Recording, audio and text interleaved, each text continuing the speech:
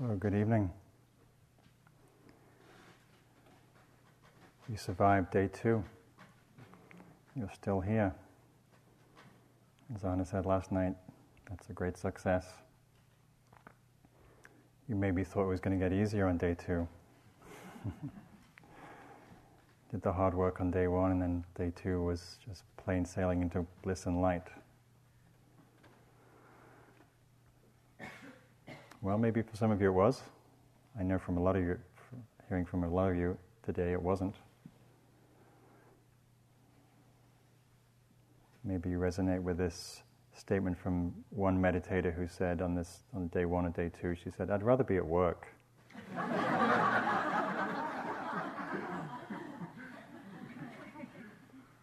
Or as somebody said in the group today, "What the am I doing here? What am I still doing here?" So although sometimes it may not seem like it when we're in the middle of struggle and confusion and knee pain and longing for something more pleasurable, these teachings, these practices are really good news. They are good news because they're a vehicle to help us walk the path of liberation, freedom, of how to work with this turmoil and confusion and pain and wild mind and painful body and all the different things you may have encountered the last 2 days. Thich Nhat Hanh puts it this way. He says, "Buddhism is simply a way to live well. Happiness is available. Please help yourself." Maybe the addendum to that is happiness is available and it takes some work and it takes some practice. The Buddha put it this way. He said, "Luminous is this mind brightly shining, but it is obscured by attachments that visit it, visiting attachments that color the mind." So I really love that phrase because he speaks to an inherent purity and radiance and goodness in our nature. We all have, it's said, Buddha nature, this capacity to be awake, to be compassionate and kind. And yet, as you have been seeing, we don't hang out there a lot. We don't hang out in that radiance and that bliss and that peaceful ease. And so tonight I'm going to speak to some of the ways that come visit us, some of the things that obscure our capacity to rest at ease and at peace. And I'm going to use a teaching called the 3 poisons, the 3 habits, three very deeply rooted tendencies of mind that cause us suffering. And you may recognize them. They're greed, or attachment, hatred or aversion, and delusion, confusion. So our practice here is both to recognize the truth of who we are, the truth of what is, and what gets in the way of our Buddha nature, of that truth. And every moment is a moment to practice to see whether we're caught in some habit, some tendency of mind, or whether we can release that and be at ease, at peace. The poet Hafiz puts it this way. I'm going to paraphrase the poem. It goes something like, "You have all the ingredients to turn your life into a living nightmare. Do not mix them. Do not mix them. But you also have all the ingredients to turn your life into a pure joy. Mix those. Mix them." So that's what we're learning to do here, to see what ingredients turn our life into a living nightmare and what ingredients we naturally can call on to support us. And I always like to take refuge, especially if I'm in the beginning of a retreat and it's a struggle and difficult, which it often can be, to remember that this path has been walked, as Harry mentioned the first night, by millions of people all over the world for thousands of years. It's been tried and tested, and it works.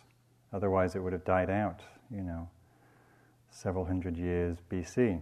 But it didn't. It's alive and thriving because the practice really has relevance. It has vitality, and as you now know, it's being researched by all kinds of neuroscientists and whatnot, to actually proving the validity and the power of mindfulness, the power of presence. And the good news is we already have the most important aspect or quality for this journey that you're undertaking, which is the quality of presence, the quality of mindfulness. We have this innate capacity to be aware, as Anna was talking about yesterday. And it's this quality of mindfulness that really helps us discern what's happening, and also helps us discern what quality or what attitude or tendency of mind may be present that's causing us to suffer, that's causing us to not see clearly. As the great Yogi Berra said in the sutta, you can observe a lot just by watching. So that's what we're doing. So as you've encountered on the first 2 days of the retreat, we often come kind of like a train wreck into the Buddha's teaching on the First Noble Truth. The First Noble Truth that there is suffering. Has anybody not realized that truth in these last 2 days? That there is pain and unsatisfactoriness in life. Welcome to the human race. Many of you become PhDs in this program.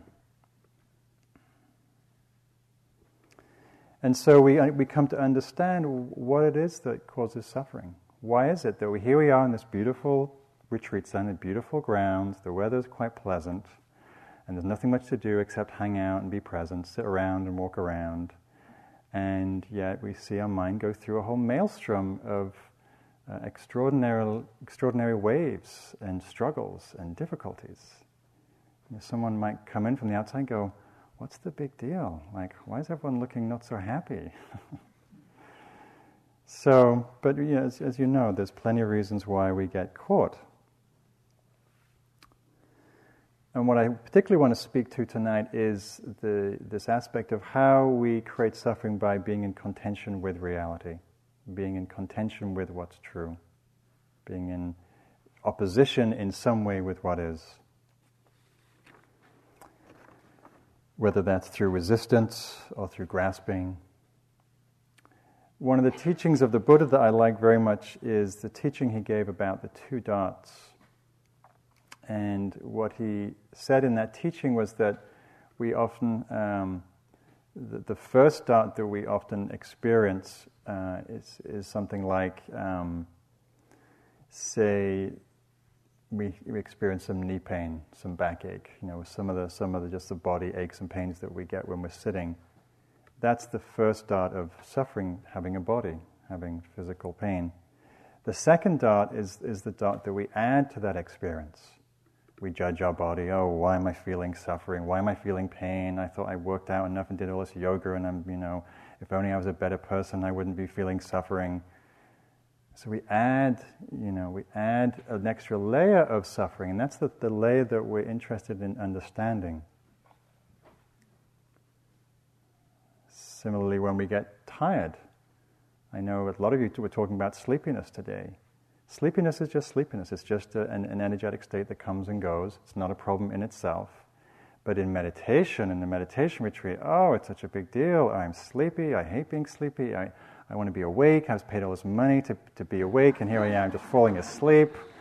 I'm learning to sleep. I'm learning to sleep sitting upright. What's the point? And so we add. You see how that is an extra layer of suffering? Sleepiness is just an energetic state. It's just low, fuzzy dullness, lack of energy. Or well, with our minds, our minds constantly proliferate and think and imagine and create and drift and wander. And that's what minds do. That's what they're designed to do. They think. And we add this other layer. Oh, my mind, it's so busy. If only I was a better trained yogi. If only I did this. I'm sure everybody else is sitting in nirvana, and here I am thinking about my bank balance. And that's suffering. That's the layer that we're learning to see and let go of. And as we've been saying a lot today and yesterday, mindfulness not only helps us pay attention to what's happening, whether it's the foot touching the ground or the breath entering the body, but also how we're relating to each experience. What's the attitude? What's the orientation? And so these poisons, the grasping, the aversion, the delusion, are attitudes that we bring to experience that we need to pay attention to, that it behooves us to pay attention to. So the first poison that I want to talk about, poison's a little bit of a strong word, I have to say, that's how it's been translated. You could look at it as a unwholesome tendency in the mind. Is this habituated response of having aversion or resistance to that which we don't like, that which we don't want, to some kind of unpleasantness in the mind, in the body, in the field of our experience. And with aversion, it can go both ways. It can have a flavor of fear, which is more when we experience something, like, say, a knee pain, and there's some fear, and we recoil, we back away, and we kind of check out, we space out, we distance ourselves from it. Or it can be a more forward-moving energy in the form of anger or rage, where we're actually sort of confronting the object with aversion and resistance and pushing against it. So we go back and forwards between recoiling or striking out. Just a very kind of reptilian response. Anybody notice any of that today? Anybody notice anything that you might not have liked? And you had some stuff around that? Some movement either towards or against or checking out? So the retreat life, the meditation life, is a microcosm of how you live in your life. I hate to bring the bad news, but it really just is a reflection of how we live. So sometimes the question is asked, well, what has this got to do with, being at work or being with my children? Or how we react to each passing moment here is really just a reflection of how we are in our lives. We train ourselves how to work with difficulty in this situation, and it translates very directly into our life. So I'm just going to name a few of the things that you may have noticed having some aversion to today, just some of the domains, so you can bring that to your attention as the days go on.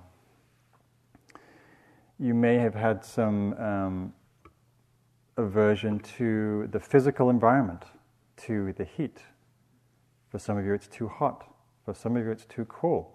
When we put the AC on, it's too cool. When we turn the AC off, it's too hot. And it's always interesting to notice when we're having a reaction to something, how subjective that reaction is. Because we may be loving the heat in the morning at 7 o'clock when the sun comes over the hill, but loathing the sun at midday, and then welcoming the coolness at night that we were having aversion to in the morning. We may have aversion to our minds, to the craziness and the busyness and the wildness and the jumpiness and the undisciplined nature of our minds. Anybody had a wild mind today? Kind of all over the place? Or minds that tell you to do one thing and then you do it and then it says, why did you do that? Why did you have seconds when I told you seconds wasn't a good idea? It's good to have a sense of humor with your mind. Otherwise it just ain't funny. Or we may have had a reaction to difficult emotions that come up. Some of you talked about very painful emotional states that begin to surface as we drop into this space of silence and spaciousness. Often a lot of things begin to bubble up that we've repressed or just been too busy to feel in our lives. Emotions of sadness or grief or loss or longing or emptiness can surface that we may not want to be with, we may not want to hang out with. And so there's an aversion, there's a pushing away, there's a recoiling from that. Or the sleepiness, as I mentioned earlier.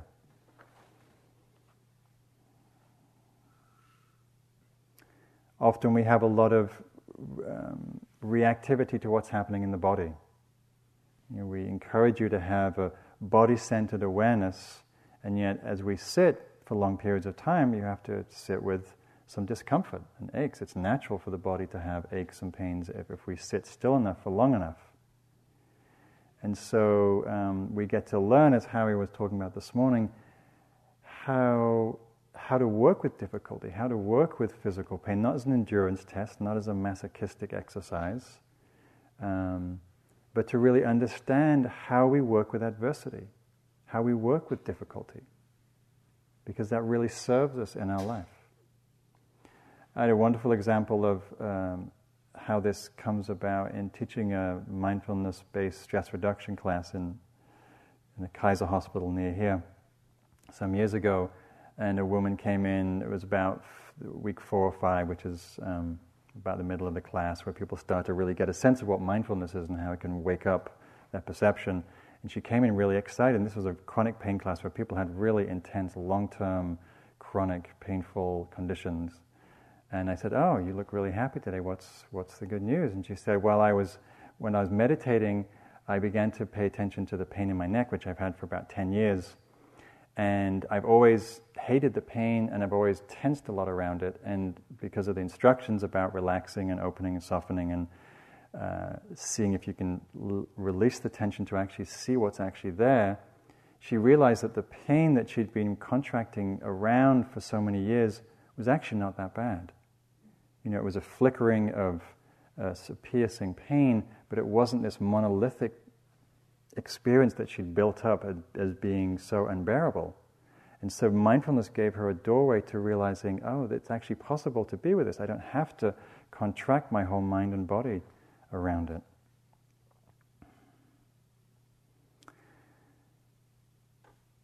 Sometimes we're sitting on a retreat and things bother us that wouldn't ordinarily bother us that much. Have you noticed that?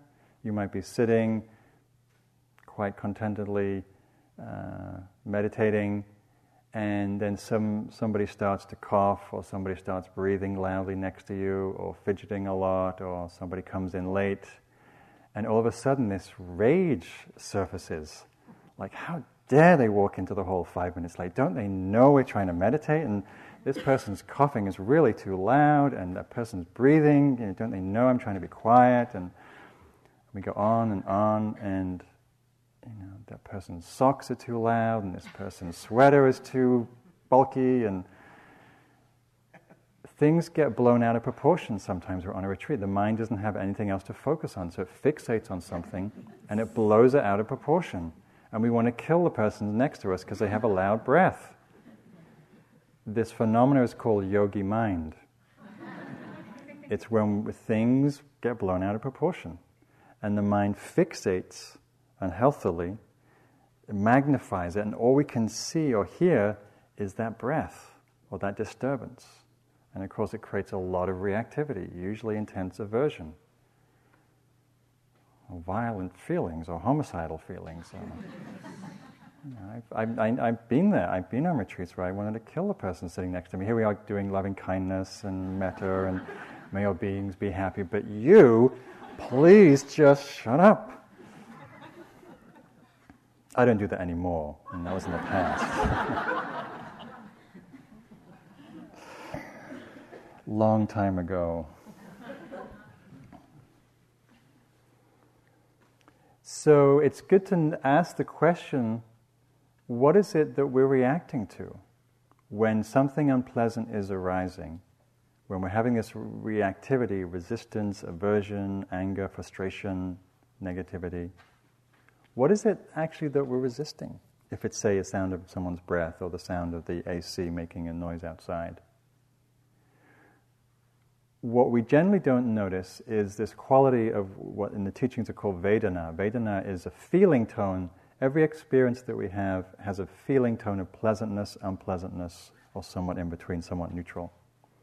If we experience something as unpleasant, like, say, a loud sound or knee pain or painful emotion, it has an unpleasant feeling tone that we feel in the body that registers. That's what we're having the reaction to. We don't like having that unpleasant feeling continually stimulated. So notice the next time you're in some resistance or aversion to something, see if you can sense into a quality of unpleasantness that correlates to that experience. Because it's the unpleasant feeling that's causing the reactivity. When we're mindful, and the knee pain is present or the backache, and we can just sense into it and sense the unpleasant quality, we immediately circumvent that habit of reacting away from it.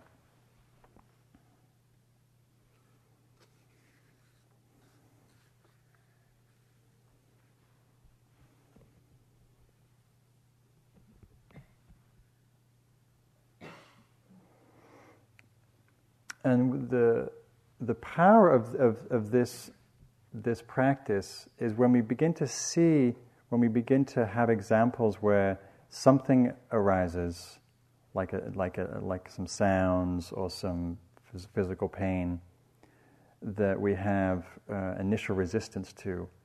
When we catch the unpleasantness, when we catch the aversion, can be with it and let it go, soften into it so it passes away by itself, we see that we can actually find peace without the source of what we think of the source of the unpleasantness leaving. We can get a sense of how to find peace even in the middle of difficult experience. So I'll give a little example.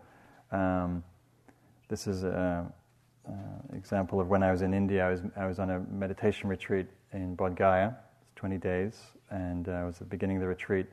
And as often happens in this time of year, it's a very busy time for pilgrims, and so a lot of people come and set up shops and bazaars. And this particular year, a travel agency set up shop outside the gates of the monastery, and were broadcasting cheap bus tickets all around India, which was lovely. And it was on a tape-recorded loop that kept going every couple of minutes. And so we noticed a little bit of aversion, particularly because the tape loop started with this thing where it said, hello, hello, hello, hello, hello, hello, getting people's attention. And then it listed off some cities, Bombay, Calcutta, Delhi, and most of it was in Hindi. And then it would rewind and then start again. Hello, hello, hello, hello, Bombay, Delhi, Darjeeling, hello, hello, hello, hello. Oh, yes, me, I want something.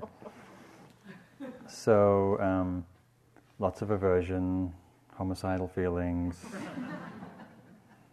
I'm not sure if there's a form of non-violent Buddhist destruction, but there was that was definitely in there of how to dismantle the speaker system without anybody knowing or getting hurt. And we'd pray for the Indian electricity system to have these moments of power cuts so we could just rest in silence. Anyhow, so cut a long story short, it went on for several days, and actually went on for most of the retreat. And in the beginning, what caused incredible aversion in these concrete rooms with no soundproofing, it was just very loud. And after days went by, slowly the mind began to let go. It's like, oh, it's sound, it's unpleasant, it's unpleasant. And after a while, it just became background noise, with all the other noise, all the other cacophony that was going on. And it was the point of the teaching for me in that was that I saw that my mind could be at peace without the source of the original irritation having to leave. And that's one of the teachings that we get from this practice is we think, if we can only get rid of this and stop that, and stop them from coming in late, and fix the heating, and change the food, and get coffee, then I'll be in nirvana.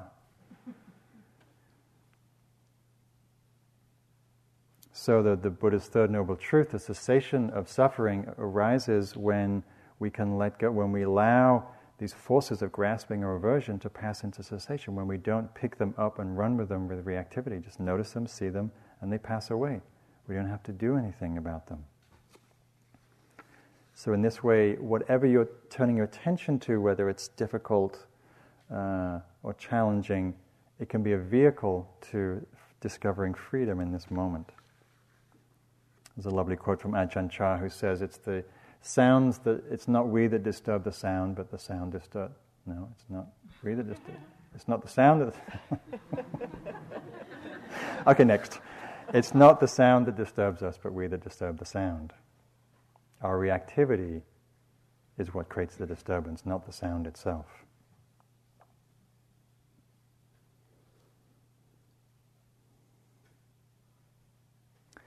And as much as we dislike pain, unpleasantness, difficult times, struggle, suffering, as you know, in the times when you look back over your life, the times that you've grown the most, you've understood the most, you've really expanded your capacity, expanded your heart, usually in those times that we've really struggled.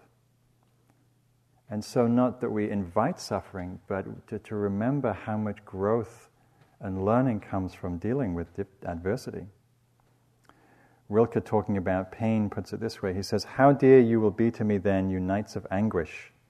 Why didn't I kneel more deeply to accept you, inconsolable sisters, and surrendering, lose myself in your loosened hair? How we squander our hours of pain, how we gaze beyond them into a bitter endurance to see if they have an end, though they are really seasons of us, our winter-enduring foliage." So when aversion arises, when resistance arises, when anger, when fury, when irritation arises, see if you can recognize it. It's helpful to name it. Oh, anger. Oh, this is frustration. Oh, irritation is like this. Resistance is like this. And then notice how your body is in that experience. When we're feeling aversion, there's usually some physical contraction. If we feel that, we feel the added unpleasantness of that recoiling to something. To be caught in a state of aversion is to be caught in a state of suffering. So recognize the suffering nature of it.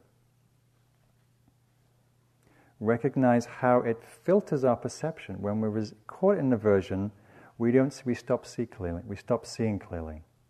We're seeing through the lens of reactivity. Just the last piece about aversion, one of the places that we most get caught in aversion is towards ourselves. We turn that lens of reactivity, of judgment, of rejection, of pushing away, of the experience of ourselves. Whether it's because we have high standards, we have old messages from the past about not being good enough, or not being able to do anything right. So notice that. Notice the particular suffering that comes from the way we talk to ourselves harshly, or relate to ourselves with judgment, with criticism. And the metta practice that we're teaching is one of the most powerful antidotes to that self-hatred, to that self-rejection. And one day we will come to live into this phrase by Walt Whitman, where he says, "And as to me, I know of nothing else but miracles. And as to me, I know of nothing else but miracles." So the second unwholesome tendency of mind is the force of attachment, the force of grasping.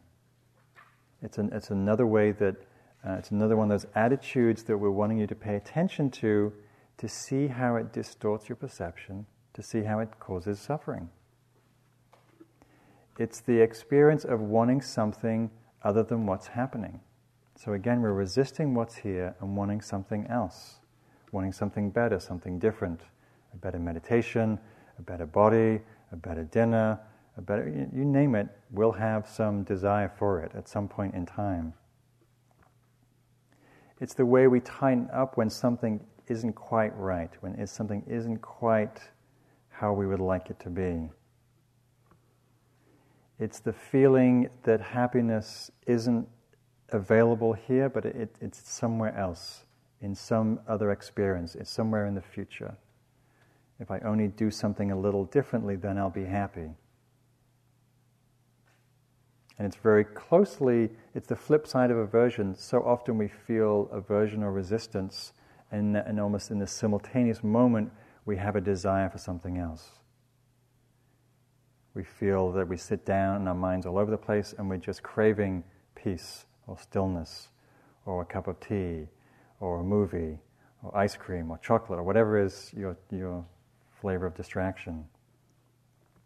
One of the ways we can notice the wanting mind when we're in that stream of grasping is it comes with a belief system and with a thought constructs. So one of the ways I notice my own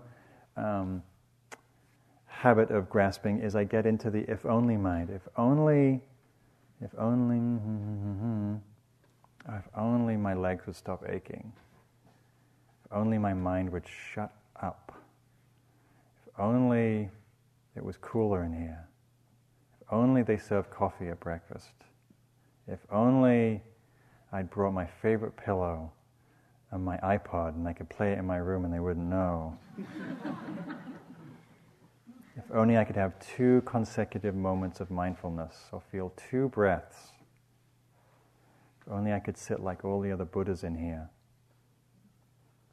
So, and that it goes on. We go around, we walk, and we sit, and we eat, and we do our job, and the mantra is playing. Oh, and when you notice, people talk a lot about being consumed in thought, lost in thought. What are we often lost in? We're lost in fantasy. We're lost in dream time. We're lost in planning our life as if our life isn't happening. We're planning, what we're going to do after the sit. I'm going to walk. We're planning where we're going to go to walk. Wondering if it's going to be available or free or who's going to be there. We're just this never-ending hope of happiness in the next moment. Desires are endless, as you may have noticed. Desires don't necessarily cause suffering. The attachment to the desire is really the seed of suffering, the source of suffering.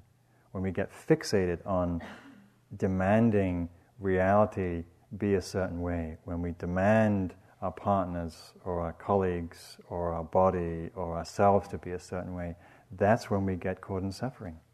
When we're fixating and demanding something happen. As the third Zen patriarch said in beautiful text, the great way is not difficult for those who are not attached to their preferences. The great way is not difficult for those who are not attached to their preferences. So we all have preferences. Preferences are fine. But what's our relationship to it? What's the relationship to the preference?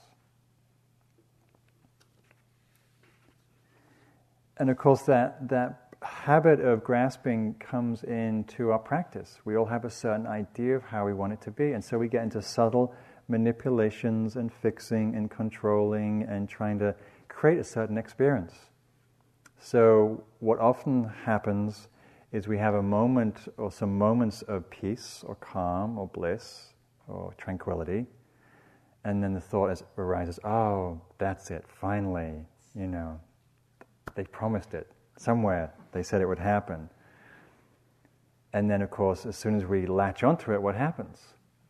Disappears, like as quick as the breeze. And then we spend the rest of the day trying to get back there. Just sitting in the right posture, just breathing. How was I breathing? What was I thinking about? Trying to recreate pleasure. One of my teachers said, one of our fundamental delusions is we spend our time chasing pleasure and not peace. Pleasure is temporary, whereas peace is more substantial, more lasting.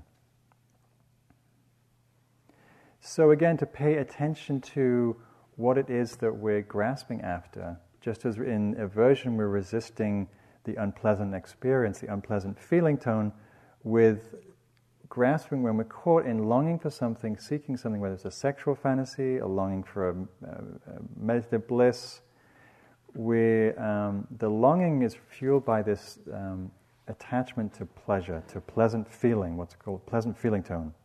It's the flip side of the unpleasant feeling tone. We're also addicted to sustaining and maintaining pleasant feeling tone.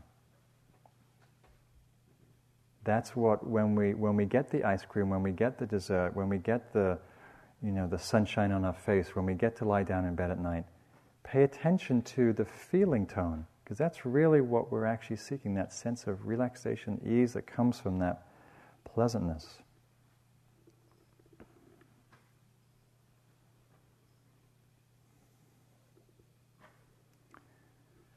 So again, I'll give an example of something that happened to me on retreat many years ago.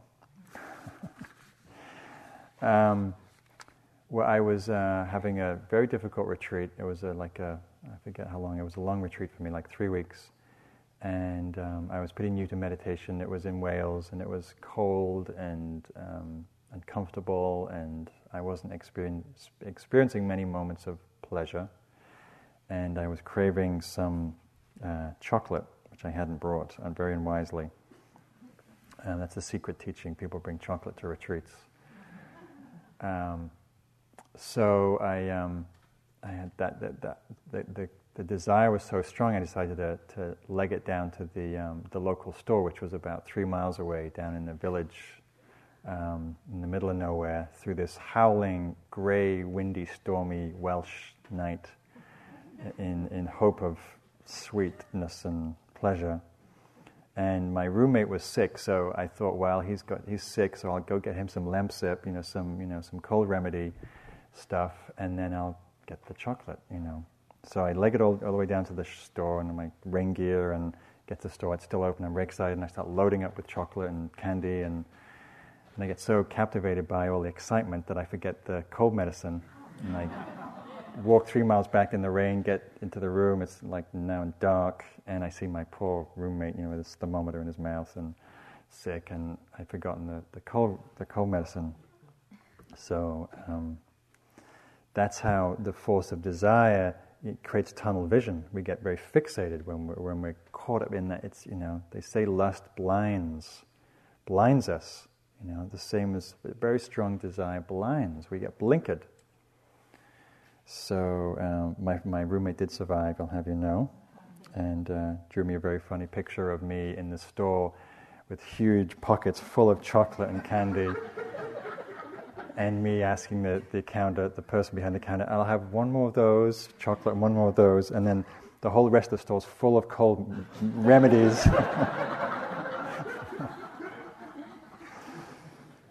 So anyhow, practice is very humbling. Have you noticed that? It's very, very humbling to sit on a silent meditation retreat, to face yourself without distraction and see that the mind has no shame.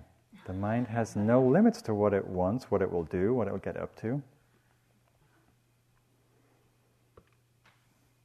Gendon Rinpoche, in a beautiful Vajra song, says, "Happiness cannot be found through great effort and willpower, but is already present in open relaxation and letting go." So the delusion part of grasping is we believe that we can get happiness from some experience, that it's not already innate to who we are. And no wonder we have that, because we live in this culture that so perpetuates this myth that if you buy this, get this, have this, live in this, drive this, wear this, eat this, drink this, you'll be happy, happier. We live in this culture of homo shopians. So here's an ad. It's a meditation ad.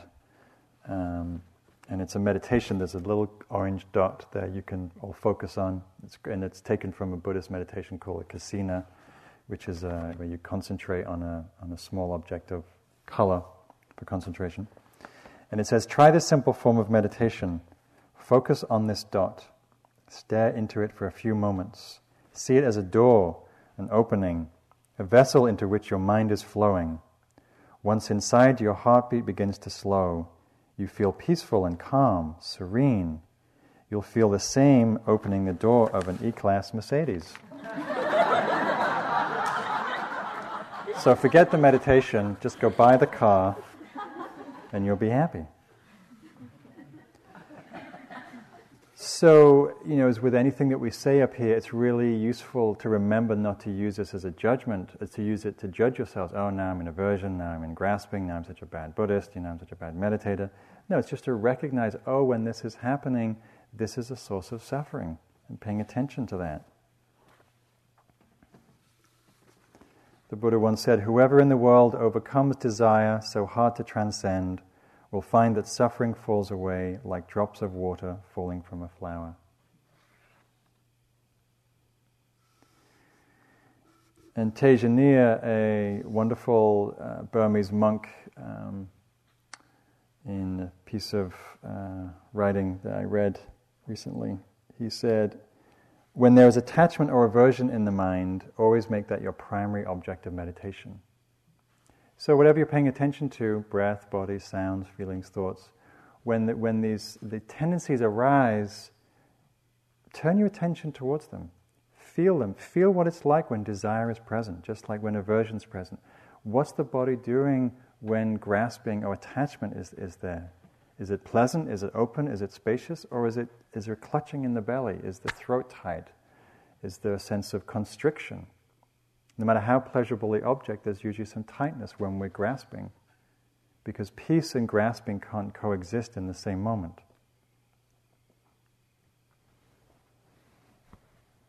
And our practice is not to reject things, not to reject the world, not to reject the things that we're grasping onto, but to let go of the grasping. As Tilopa once said to Naropa, it's not the outer objects that bind you, but your inner attachment to them. So you don't have to reject the outer objects, just pay attention to your relationship. So lastly, the quality of delusion, the last of the three poisons that the Buddha said are the fundamental cause of us being in this what's called the wheel of samsara, where we go round and round, creating suffering for ourselves. Delusion, ignorance. So some would say ignorance is bliss, and sometimes we have this idea that not knowing and not, if we don't pay attention fully and we don't really let in what's happening, somehow we can just cruise along in this kind of somewhat numb, kind of floating kind of world, and everything will be okay. Good luck. I've noticed when I do that, reality has a tendency to bite. When I tend to sort of put things into a cupboard that I hope to look at in a few years, things tend to have a habit of resurfacing.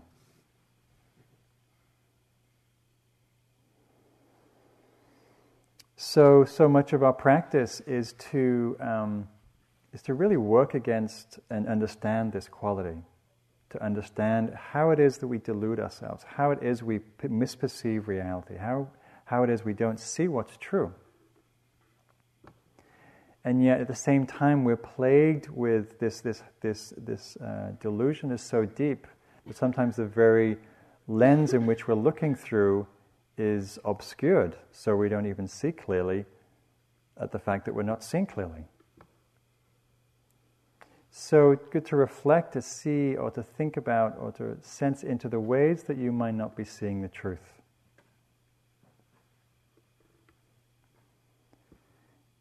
And sometimes for some people this is hard to do, hard to look at, hard to because in this culture there's such a high value placed on knowing, on knowledge, on being right, on knowing what we're doing, knowing who we are.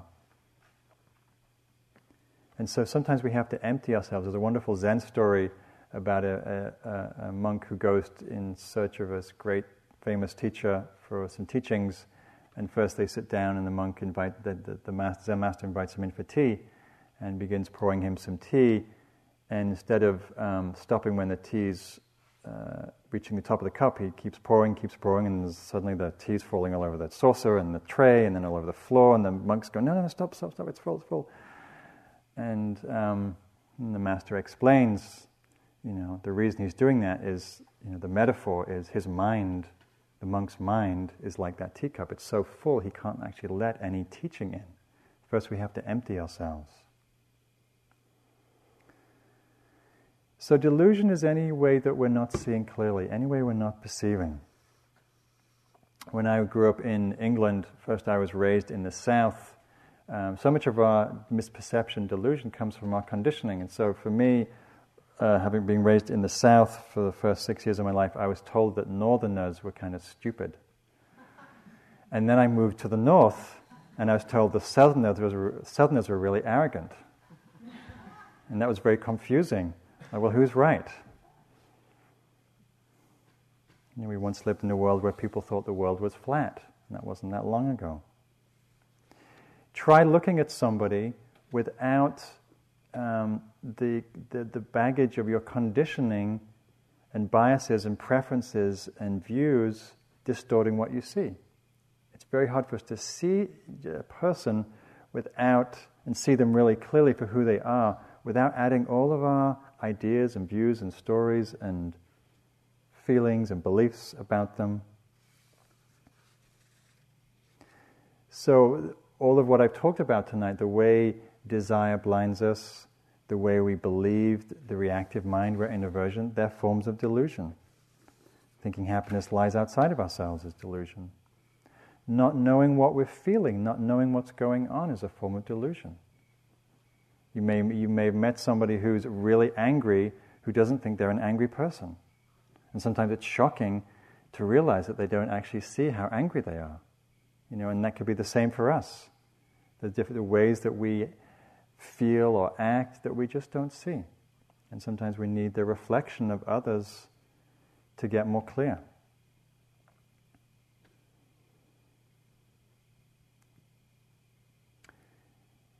Delusion can be believing in the reality of good and bad experiences.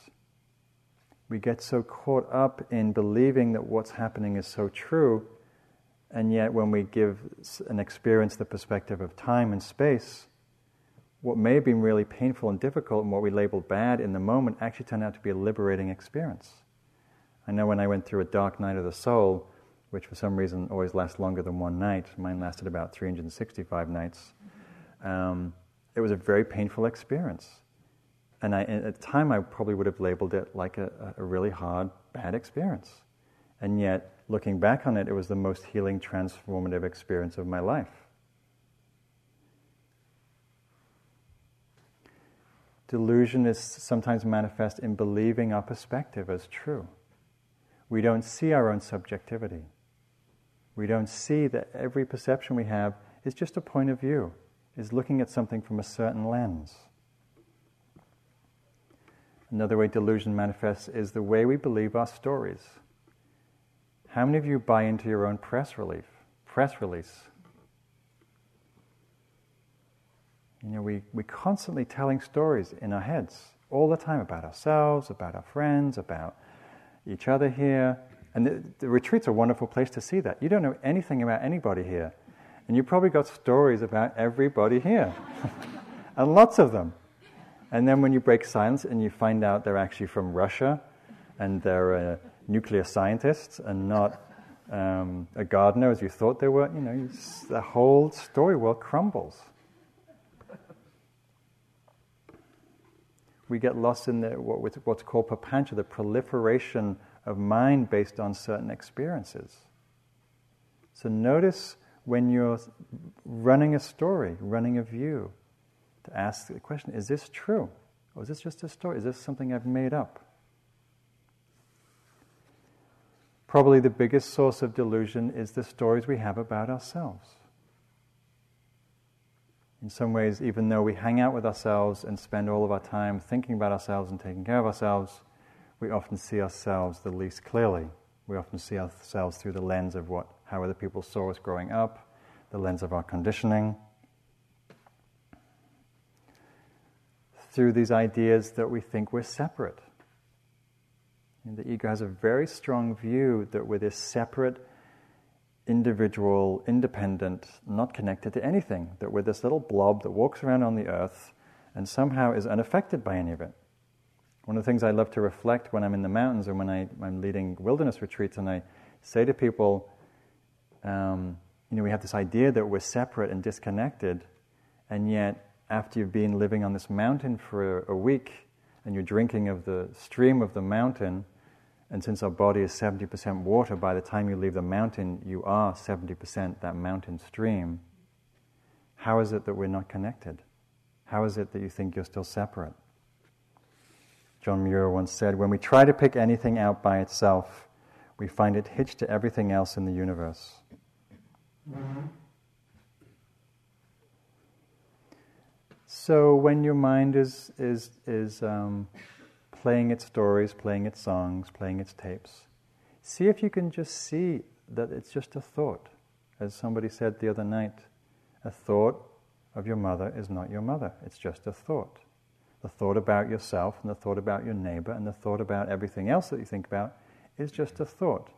Not to say there's not validity in some of our thought streams, but to see how much these great webs of story that aren't necessarily grounded in reality.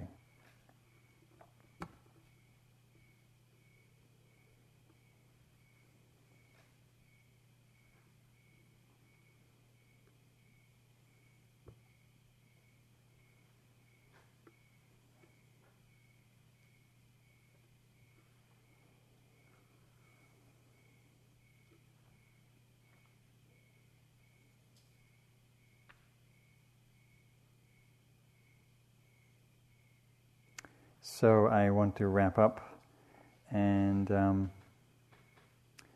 just want to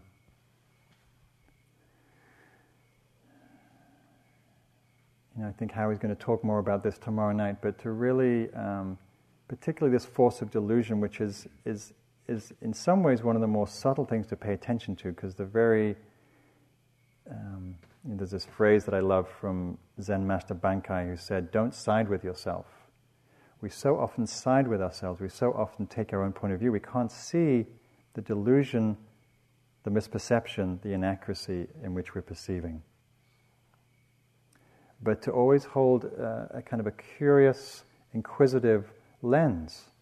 So when the stories and the tapes are playing about yourself, the old tapes, I'm not good enough, I'm worthless, I'll never get anywhere, I'll never wake up, these teachings are too hard for me, just ask the question, is this true? Is this view true? Is this belief true? Is this self-story that I'm playing, is it true? I love the phrase that Suzuki Roshi once said. He said, "You're completely perfect just as you are. You're completely perfect just as you are, and we could all do with a little improvement." But at first he said, "You're completely perfect just as you are." See how that feels when you let that in, rather than, "Well, I'm not, I've got this to work on, that to work on." We're not here to work on our personalities. We're here to see what's true, to see our true nature, to see that everything is fine just as it is, and to see these habits, these obscurations, these patterns are really what creates suffering. But our fundamental nature is actually always at home, is always at peaceful. The awareness that we abide in, this present, wakeful clarity, is unmoved by this whole display that comes and goes in our minds, in our bodies, in the world around us. We're already at peace, we're already at ease. Our nature is indefinable, boundless, limitless. So our practice is to know that, to rest in that, to pay attention to what obscures that. And over time, the perseverance, the obscurations begin to soften, begin to fade, become more porous. We begin to see them, we begin to be less caught by them, and we begin to release them with more ease. And we begin to reside more strongly, more easefully in our nature, in our true nature. So let's just sit for a few moments.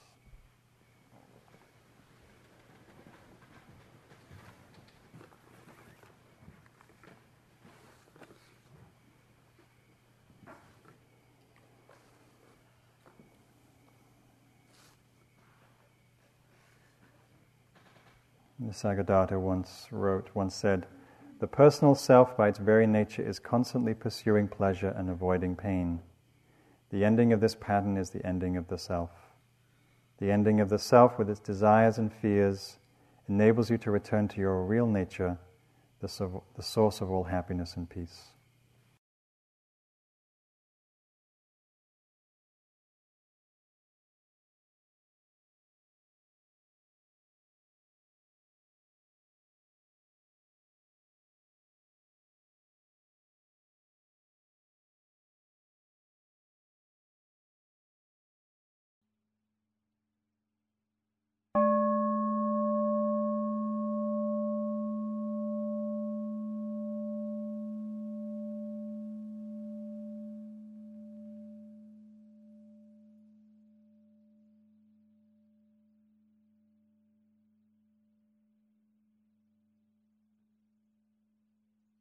This talk was given by Mark Coleman at Spirit Rock Meditation Center on August 23, 2007. It is an offering of the Dharma. Thank you for listening. To learn how you can support the teachers and Dharma Seed, please visit dharmaseed.org/donate.